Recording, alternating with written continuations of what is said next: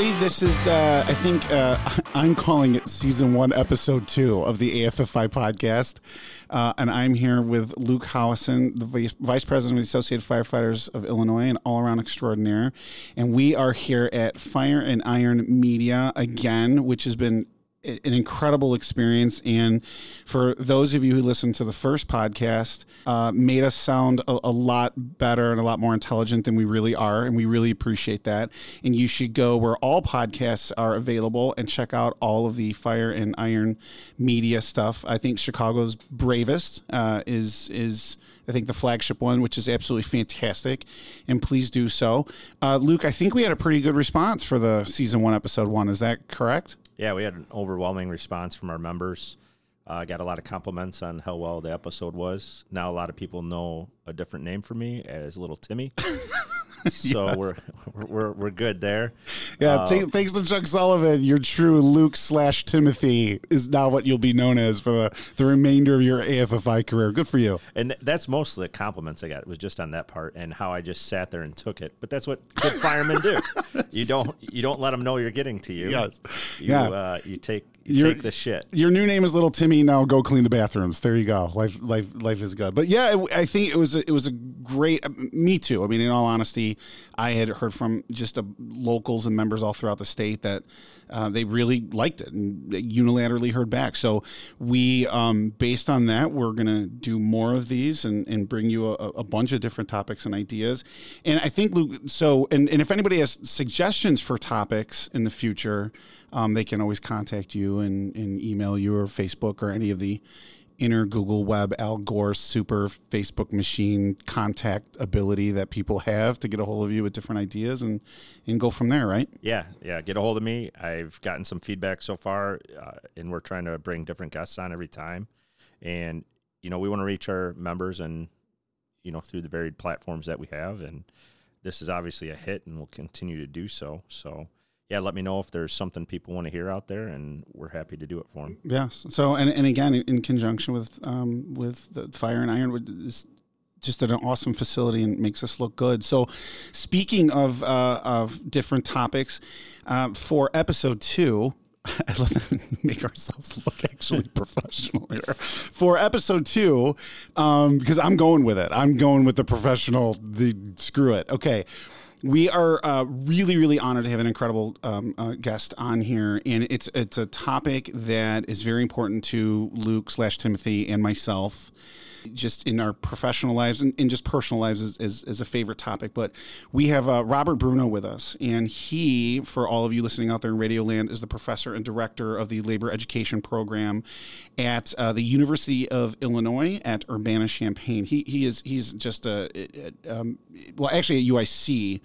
I'm sorry, Professor Bruno. It's UIC, but it's through University of Illinois at Urbana-Champaign. Is that correct? How did I just screw that up? Yeah. About as thoroughly as you can, but in fact, most people do screw it up. So don't feel badly, Jerry.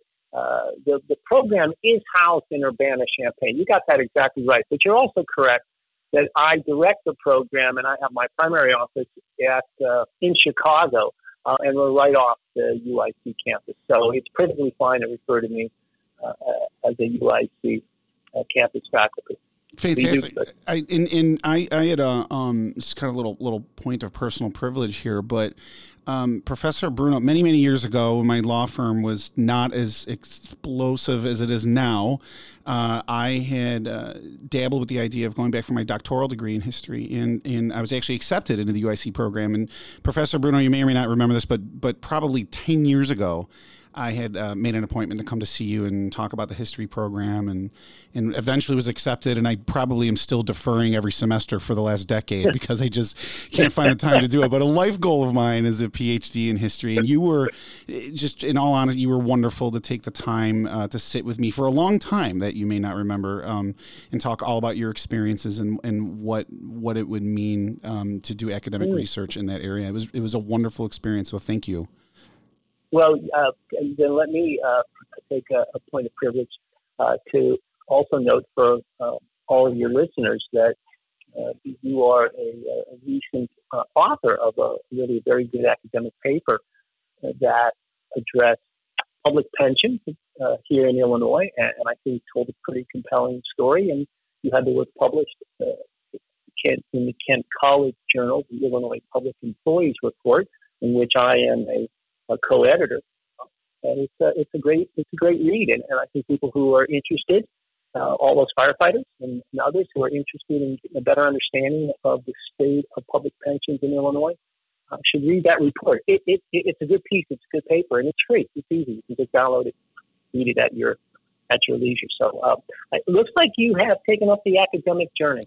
Well, thank you. First of all, I'd like to know for the record that I did not pay Professor Bruno for saying those nice things. He did that on the kindness of his own heart. But yeah, it was definitely an experience. And in kind of speaking of the background and like an academic background, I think on behalf of the Associated Firefighters, what you do for us is really incredible. And I just want to tell you kind of my experience going from local to local and in bargaining. And Luke is going to have, I in our conversations, he's echoed the kind of the same kind of concerns, I guess. So, and I'm just interested in your experience in what you see out there as well. So, I go and I bargain contracts, and what I have found is while there are a great many of our members who know and remember and understand kind of all of the history behind collective bargaining and where we came from, there are a great many that don't. And we've kind of lost our way a little bit. And what I find is that when they look at the contract, it is a medium for, which is very important, it is a medium for job protections and wages and benefits and in proper working conditions, et cetera. And it is this legal medium that provides that. But my God, there are a great many of our members that don't understand the blood, sweat, and tears and decades of history and fighting that went into that. Luke, do you kind of, that's kind of the sense you've shared with me as well. Yeah, I think that's the important part of working with Professor Bruno. Also within AFFI, we've created the Labor History Committee and trying to get that information out to our members, because a lot of them have been exposed to union workers and their families, and history goes away if you don't look into it and learn from it. And we want to continue to put that out there, and that's where Professor Bruno has been an awesome resource for the AFFI. And I'll do a little plug here. This is my point of personal privilege. We sound so professional. Yeah. Season 1, episode 2. Yes. In the fall, we plan to host our first new member conference, and we want to get our new members across the state into that and understand the labor history, understand what benefits they have and where we're going, and start them out with a good foundation. And Professor Bruno is going to be a big part of that program. So I'm looking forward to that. Stay tuned for information on that program. Professor Bruno, like, do you see that statewide with our workers, or is that just anecdotally my problem? What do you think? I think what you and Luke both experience and appreciate is something that's fairly common across lots of trades. So on the upside, the Illinois firefighters really have done a good job to prioritize the importance of answering the question, where do you come from? What was the origin of all of this? And because you've done that, I think people are showing a greater receptivity to history. But as a general rule, the labor movement really, really struggles to convey the importance of the origin story of organized labor in this country. And in part, that has a lot to do with how we do labor education in this country, and the resources that unions have, and all the other battles that they're often fighting. Too often it's just a small sliver of folks like Luke and like you, Jerry, and the leadership that has opportunity to access this kind of education. So it doesn't seep down deep into the rank and file. And then at some future point, you realize, well, geez, you don't really have really good internal organizing. You don't have a lot of solidarity or buy-in. And in part, it's because that education is missing. So it's a reason why we do labor history classes. It's a reason why it's one of the most popular offerings, and it's one that usually bears great return after teaching the classes. So I do see it.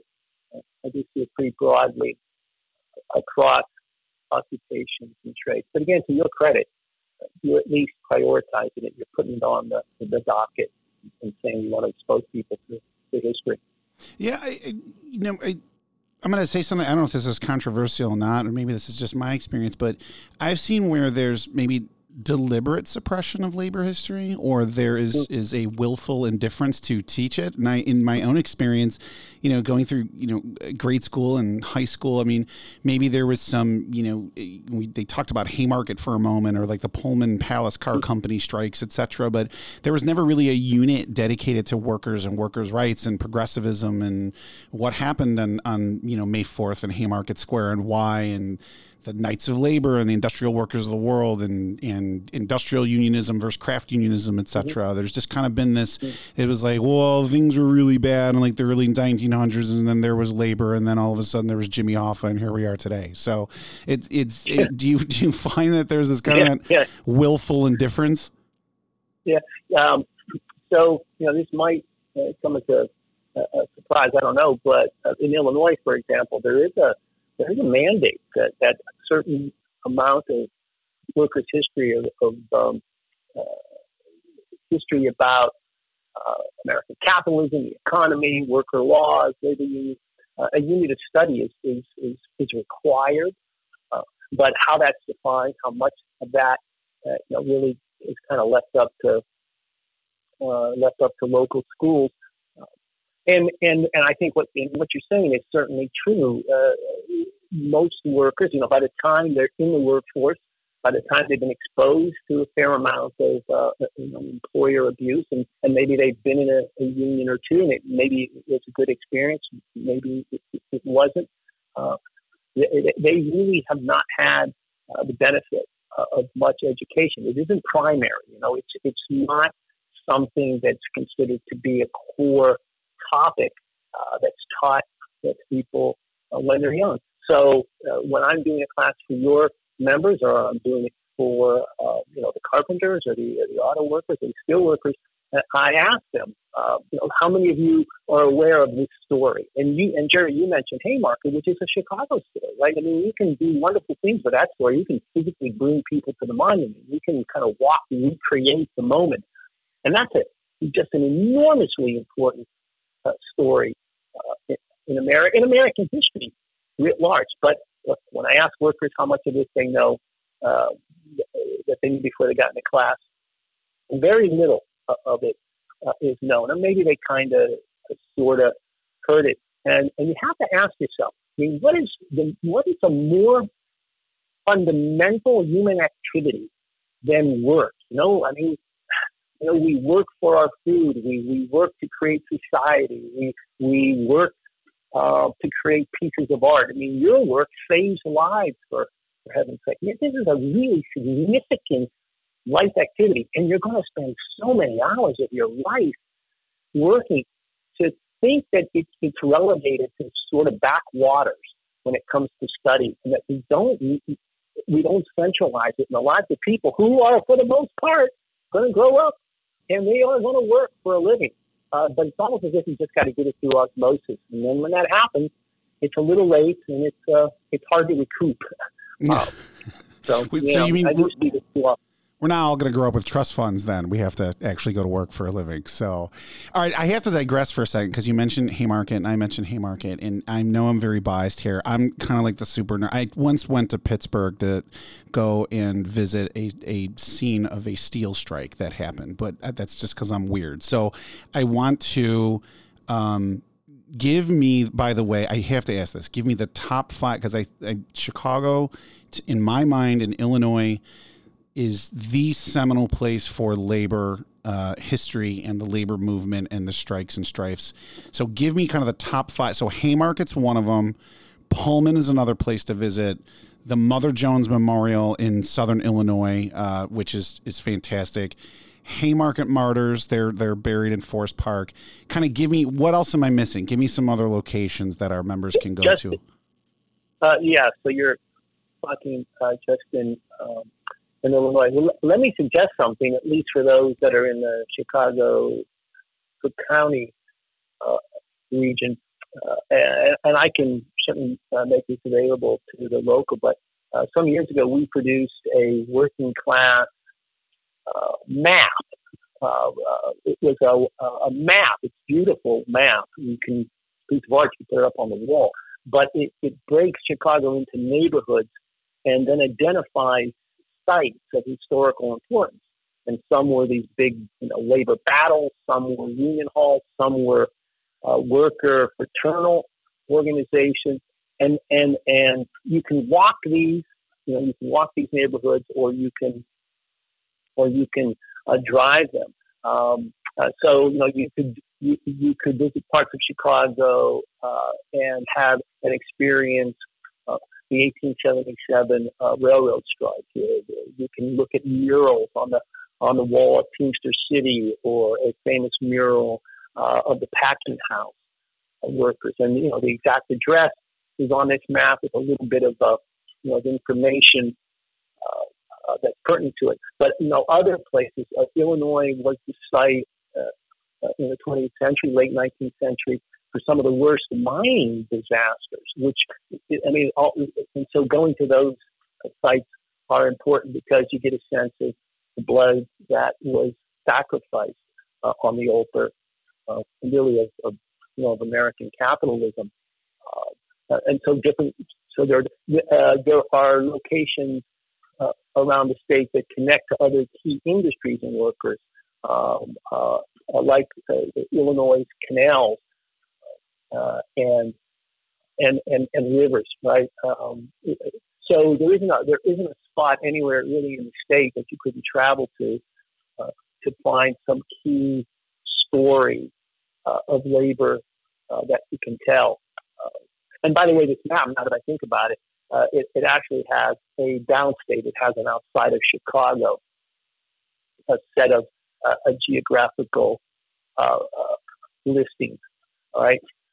So you've got packing house strikes in Chicago. You've got garment industry strikes in Chicago, and I would point out just a few years ago, teachers. You had a big. Yeah, right. You had two of them, and I don't know what the news is today, but you might have a third one. Based on the results of the vote. Yeah. So you're right. So Chicago is right up there as a key place to tell labor story, and the state of Illinois writ large. Sure. I think and if I'm not mistaken, I think I just heard you say that you were willing to send an autographed copy of Upton Sinclair's The Jungle and a copy of that map to anybody who wants it. Is that correct? Are you? You're paying the postage. We got plenty of. We got maps. I don't know how many copies of Upton Sinclair's book. I wish I would have written it. That would be a great one. Yeah, and of course, right. You reference all the packing house. There's not a whole lot of geography left of the back of the arch, but there's still the archway. Yeah. So there's a story to be told. So now that we've talked about kind of general, which I'm sorry, I could talk about that stuff for a semester, but let's kind of move into, of course, our little niche in the wonderful world of craft unionism, firefighting. Can you talk for a moment? First of all, how'd you meet Luke/Timothy? Where did that come from? That incredible dynamic duo of you and him. I'm sorry. I say it again. I'm sorry, Jerry. Meet who? Where did Luke Hollison become fortunate enough to meet you? Oh, Luke. Where? That's. Do you guys remember Luke? Do you remember? That's Luke. When did I first meet you, Luke?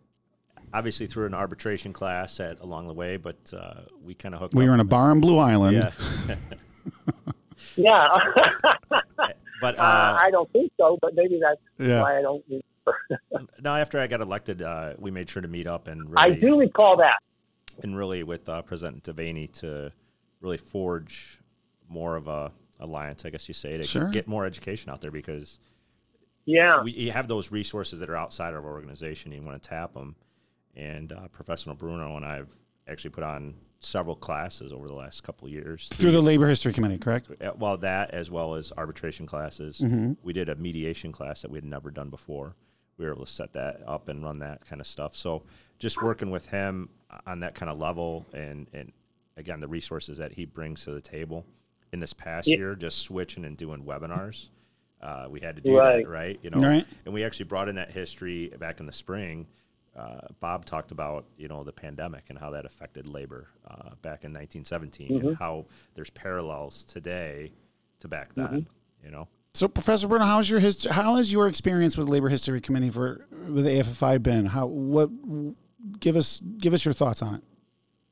It's as Luke noted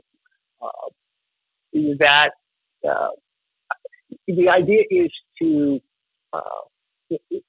bring the labor history into whatever the topic is, to show how there is some history behind this, for example. So instead of just a straightforward, here's a series of things that happened in labor history, how about tying labor's history to the pandemic and more broadly to what labor fights for in terms of public policy. Like what kind of a government best serves working people? And I think of this given the inauguration yesterday of Joe Biden. Obviously, the firefighters were huge supporters of President Biden. But what is that history? Workers sometimes struggle with knowing, well, what is the right sort of political view to take, and what kind of policies work best for working people? What kind of government works best? And and to Luke's credit, he was open. This is a webinar we recently did. He was open to, well, let's use the pandemic. Let's use some labor history and tie it into this larger story of what kind of government really builds a strong middle class. Perfect, way to bring that history forward. So I think that's in addition to if you just run a straight history class where you cover key events, labor history from one day up to another. You can also do it in a more kind of strategic way. And I do like that Luke was open to doing it that way. So we tell a little bit of political history, which is important to the very current status of the Illinois firefighters. Well, the more we can do with that, the better. I think it's good to hear because, I'm going to go back to my earlier comment where, guys look at a contract and they don't realize the decades of history staring back at you. And so what we have now, so what does the Associated Firefighters do better than anybody, which is educate and train and legislate, et cetera. But I think you have a bunch of, you do have a good amount of bargaining unit members out there that I think without the history of why these contracts are the way that they are and what the movement entailed to get to this point, they start, I guess for lack of a better term, they start voting for political office for different reasons. It's almost like they have this mental checklist of like, oh, okay, labor rights done, contract done, just cause discipline done. I can now vote on religious issues or guns, etc. And in season 1, episode 1, when we talked to Chuck Sullivan, he was like, look, guys, every day somebody wants to take these rights away from you. Somebody is looking to vote this down, and etc. So it's nice to hear that the tie-in with what you're doing is to explain to people, look, if you don't understand the history here, you can miss the fact that all of your rights in your collective bargaining agreement could be taken away with a stroke of a pen if you don't understand the political history. Am I getting that right? Yeah, you certainly are, and I'm thinking to just classes that I've done on collective bargaining. That is another popular topic, and I open my class by putting my students through an exercise where I ask them to talk to me about what collective bargaining is, or what do you think it is? What sort of knowledge do you have about it, right? What do you know about it? What do you think it is? and you'll get some typical stuff like you'd expect. Why, it's a contract that sets working conditions, and all that's true. But if you really expand it a bit more, you come to understand that contract is an embodiment of a relationship, and one that's built on some balance of power. Well, all right. Well, why is that important? Well, because that balance isn't just given; it has to be fought for, and it's the product. It's also your contract is an historical product. It's an archive, right? And if it's a relationship, it's built up over years. So, what are all the variables and factors that went into that? To getting that agreement. So there are aspects and elements of what that contract is that I think, if properly understood up front, even before you got into the kind of stuff I think that you're probably doing really well, Jerry, in sort of teaching the nuts and bolts of the collective bargaining process. But once people sort of see what this contract really is, their eyes are opened. And now they treat it almost like a sacred text, right? And you shouldn't be indifferent to it. I know it looks like just a lot of words on paper, but it has all of this meaning and history and subtext behind it. I like to just come out and say, look, this process is magical. This is a magical process. Somehow all these workers come together collectively and they get on roughly equal footing with the owner or with the municipality in your case, right? And they get on equal footing and they establish rights that they would never have as single individuals. How in the world does that happen? And despite the differences of the parties, they come out with a set of rules for how they're going to produce, how they're going to work. And so it is without question the most effective dispute resolution, problem solving mechanism that we have found, broadly across all occupations in this country. And therefore, people really need to have a great appreciation for it. And it's great that, you guys are doing a lot of training around understanding the collective bargaining agreement. Jesus, Professor Brown, that was beautiful. I want to transcribe that and get it tattooed, I think.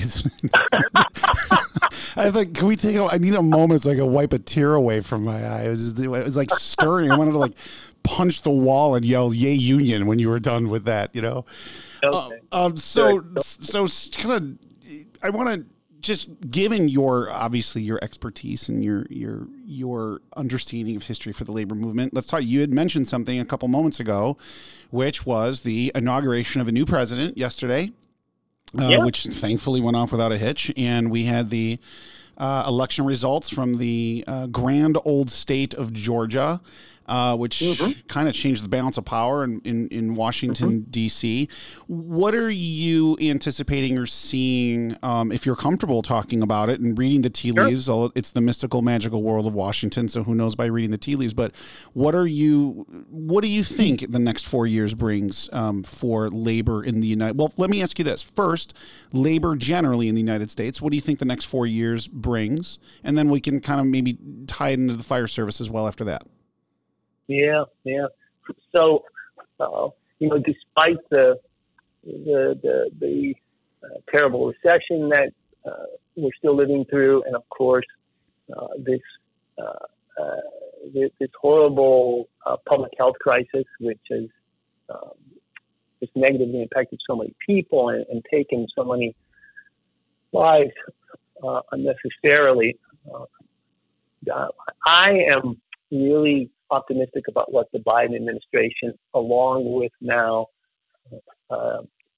Democratic control in the Senate, and I say that because I'm an academic who has studied political history, and it's by far working people, union and non-union, have prospered much better under labor-friendly Democratic governments than they have Republican governments in Washington. Now, that doesn't mean you on a state or local level that you can't find great bipartisanship. And Illinois certainly once had a record of doing that, and maybe that's still the case. But it matters which party is in control of government in Washington. And during the primaries, and this grew out of some classes that I taught. We looked at the prospective platforms of the Democratic candidates, compared it to President Trump's. You could easily dismiss President Trump's. It's clearly an anti-worker, anti-union platform. But on the Democratic side, there was a lot of enthusiasm, just tremendous excitement for the commitment to labor in ways that I have never seen in my lifetime. Any one of these candidates actually had put forward just a very robust pro-labor, pro-worker, pro-union set of policy positions. And Biden certainly didn't take a backseat to any. He's made clear that he intends to be the strongest president organized labor, the most pro-union president we've ever had. And I honestly think he means that and is going to set out to do that. So obviously he's got to get this pandemic under control. Schools have to be able to be open. You've got to get people back into workplaces safely. But I believe today he has signed, or maybe he has signed, an executive order that's going to, I think, request that OSHA issue temporary interim standards around COVID and airborne diseases. Something the labor movement actually. Yeah, he did. So, right away, bang, out of the box. Marty Walsh is designee for Department of Labor, one of Labor's own. I think has made some really powerful comments around the needs of essential workers. I think the PRO Act is something that Biden most certainly has to make a strong case for passing. That would rebalance power in the workplace and strengthen worker organizing. I think you're going to see the kind of appointments to the NLRB that, again, are going to reset the board back to its original place. And I believe that, I believe the administration will seriously invest in a strong infrastructure bill that's going to have labor standards up front, and we would expect to see a minimum wage law passed and a strengthening of public sector bargaining across the country. So I think maybe a legitimate effort finally to eliminate the scourge of the right to work exemption in federal law. So that's more holistic and generally speaking. But I'm really optimistic, and I know it's just 50 votes, and you've got to deal with closure. But I'm optimistic that we finally have a president that is really going to put labor first and foremost, more so than any president that we've had. Yeah, I know Luke's got a quick question for, but I just want to take an opportunity. What I'm hoping for is exactly what you're saying, and I want them to publicly bring the fight, because I can remember, and you tell me if my history is wrong, pun intended, I can remember back in 2010 when the Democratic Party controlled all three houses until the midterm elections.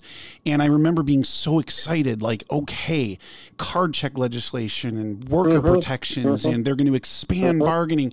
And there was nothing. In the one thing I can grudgingly say about the Republican Party in Washington, D.C. is, man, they're like a locked-on missile. Like, this is what we're going to do. We don't care. We're doing it. We're putting it through. Right. And I want to see that this time. I want them to say, okay, we're not messing around anymore.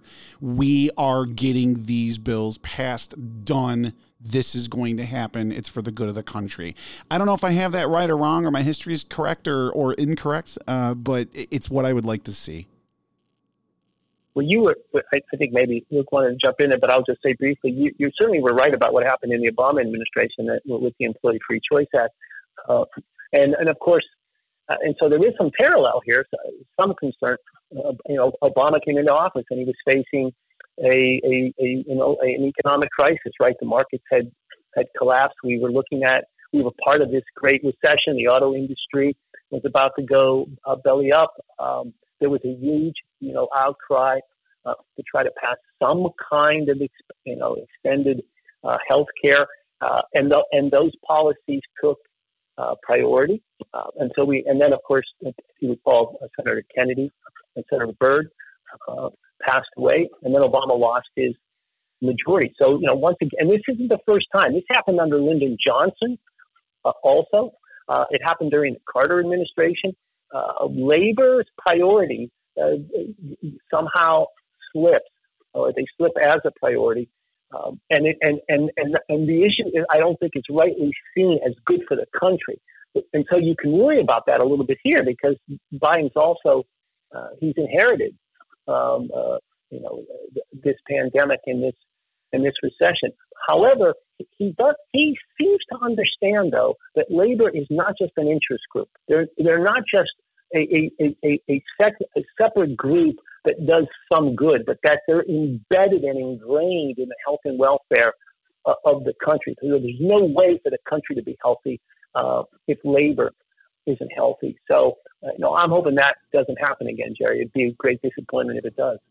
Very much so. Luke, do you have a quick question? Yeah. Hey, Bob, just to kind of elaborate, because hey, Bob, our listeners are, that's my attempt at a Chicago accent. That was good, actually. So our listeners are pretty varied. We got, our union board members and, just regular firefighters who are listening to this podcast, maybe working out and stuff. Can you elaborate a little more on the PRO Act, like what it means to labor in general and what it's going to mean maybe to our members? It's strengthening the labor movement. Yeah. And it's really almost like an omnibus bill in that it really addresses some of labor's greatest wants and needs. In summary, it would strengthen the ability of workers to organize into unions. If you keep if union density is small, if it's risky to organize, if the hoops you have to jump through are too high, if there's too much power in the hands of the employer, well, then you have too fewer workers who are unionized. And if there are too fewer workers unionized, then it does impact the overall conditions within an industry, and it directly ties into political outcomes. So if labor has fewer members, they have less of a political voice, and that voice could be on behalf of conservative Republican candidates, or it could be on behalf of Bernie Sanders, progressive Democrats. Labor is going to look for candidates who promote their issues. So the PRO Act would make it possible for workers who generally want to join unions to do so at much greater risk. The law would also, allow some workers who haven't been designated, who aren't permitted under the law to be able to organize. We've got a huge population of workers who we treat as independent contractors or so-called gig workers. They're not treated as employees, and this is a scary development in our society. Imagine every one of your firefighters being treated as an independent contractor who independently contract with their fire departments, but they're not employees. So there's no workers' comp. They got to pay that. There's no, there's no unemployment benefits. There's no guaranteed wage, and they're not going to organize into a union and then be covered by a collective bargaining agreement. So there's big swaths of the population that are just exposed, right? And as a result, more vulnerable. So the idea behind the act is quite frankly to rebalance power in the workplace, to modernize and update current labor law, so that in fact workers who genuinely want to be represented under a collective bargaining agreement have the opportunity to do so. Yeah, have the opportunity, and your members should understand that the best research we have says that under current conditions, and this is going to startle, I think will startle folks, only about 25% of workers who vote to join a union, right? So they say despite the hell that they have to go through. They still say they want a union. They vote for a union. Only 25% of those workers ever work under a single collective bargaining agreement because the way the rules are written, an employer could delay, obfuscate, and ultimately find ways to decertify those collective bargaining units. So only a quarter of the workers who actually vote to join a union ever work under a collective bargaining agreement. But you could have a law like they do in Canada, particularly in the public sector, that says that you have, and across the country, of course, that you have first contract mandatory arbitration. Arbitration contract, something more prominent in the public sector. But we can change the rules, and as a result of that, we could extend bargaining rights to more workers, which, after all, in a democracy, should be highly prized. Well, and I want to. We're kind of coming near the end, but I wanted to talk about one particular issue because you keep talking about workers, and I think that some of our members might be sitting here going, "Well, I'm a very good fireman. I pay my union dues, etc." But we can again get into a semester's worth of debate versus of the IWW, one big union, and the craft unions and etc. But it really is an injury in my humble opinion. It really is an injury to one is an injury to all, right? So firefighters out there, Associated Firefighters of Illinois, firemen out there, if I may be so bold, have to remember that what happens to the Teamster truck driver and what happens to the federal postal employee and what happens to CTU and what happens to the United Auto Workers and their ability to organize. And I think in Alabama it was the Volkswagen plant, which talking about, muddying up the waters, what happened there, but et cetera. But we are all in this together, and what happens to one and their ability to organize and fight for themselves affects us, because if no one is left as being organized and it's just the firefighters left, when are they coming for us? So that's kind of my thoughts on the matter. Yeah, and those are good thoughts that need to be communicated over and over again. I'd go even further and say to your firefighter brothers and sisters that they, in fact,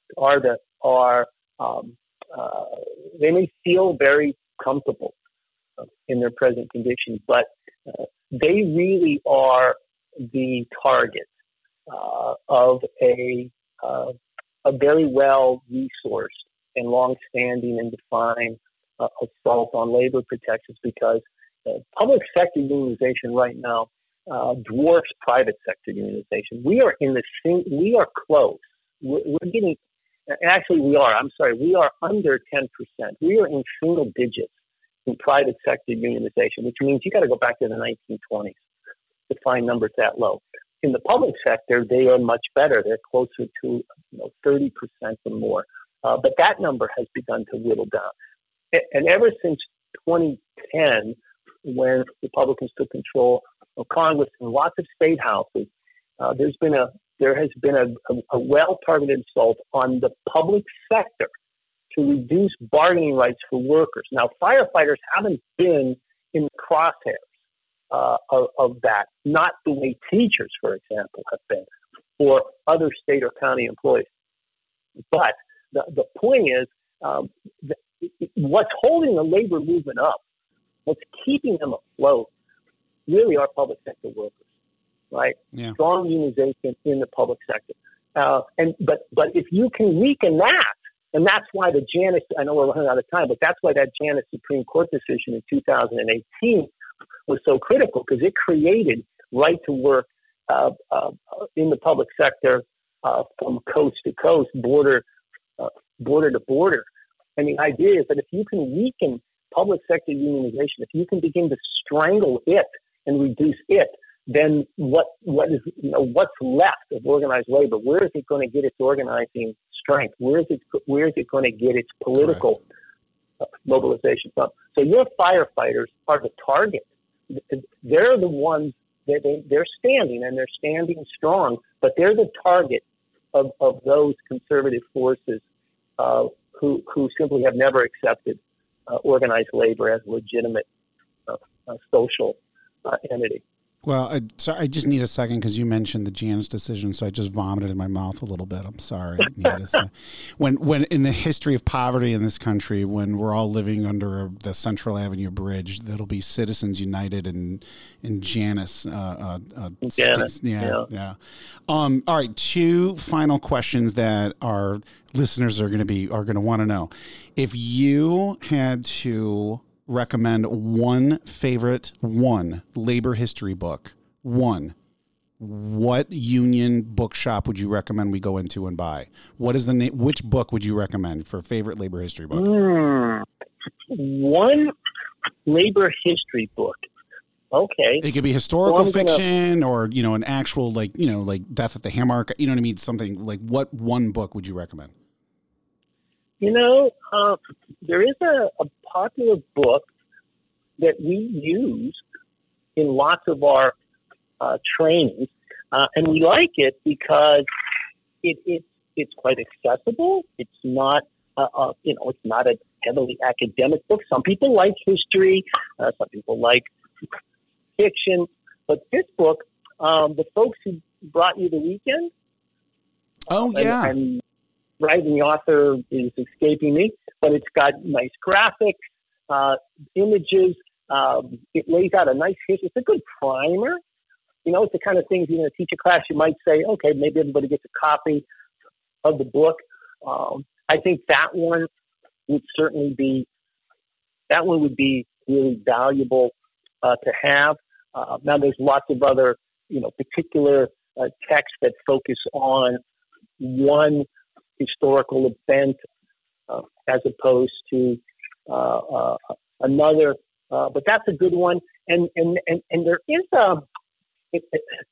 is also a 2-volume set, but it's not a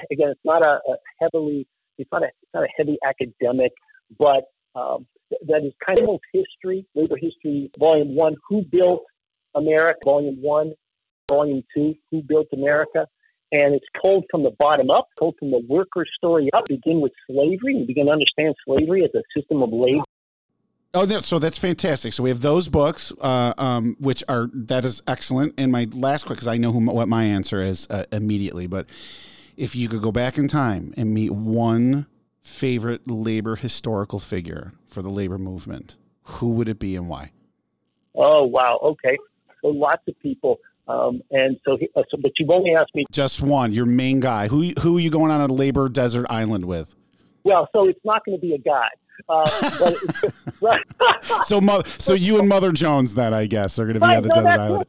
Yeah, that's right. It's Mother Jones. Come on. Who could be better, right? I mean, this woman is incredible, well into her 80s, and she's inspiring workers. And she can curse like a sailor, and she scared the hell out of employers, and she inspired working people. I find this woman to be just an incredible inspiration. So if you're only giving me one, then I'd love to be able to sit down and hang out and march with Mother Jones. Then I don't know if you can get a better answer than Debs for me. Just more of an emotional. He's amazing, but Mother Jones is definitely in the team photo. So I'm going to leave you with this, and we thank you for your time, and I'll turn it back over to Luke. But the last thing I wanted to say is, who controls the past controls the future, and who controls the present controls the past. So I wanted to thank you so much, despite my Orwellian warnings. Thank you so much for your time. And Luke, you can any final thoughts? Yeah, just one little quick thing. Professor Bruno is going to work on us with a webinar here coming up in February. On the 10th and the 17th, we're going to produce our Building Effective Unions webinar. Bob, you want to say anything about that? Yeah, no, thanks for the opportunity. First of all, thanks for the opportunity to continue to work with the union. There was a colleague of mine put together a compendium that I contributed to that looked at different elements and aspects of what made unions effective, where and when they were, and he built this off of a number of case studies and surveys. So, sort of thinking of the union as an organization, what makes the organization strong? Everything from educating members, communicating with them, doing political mobilization, handling grievances. What are the basic building blocks?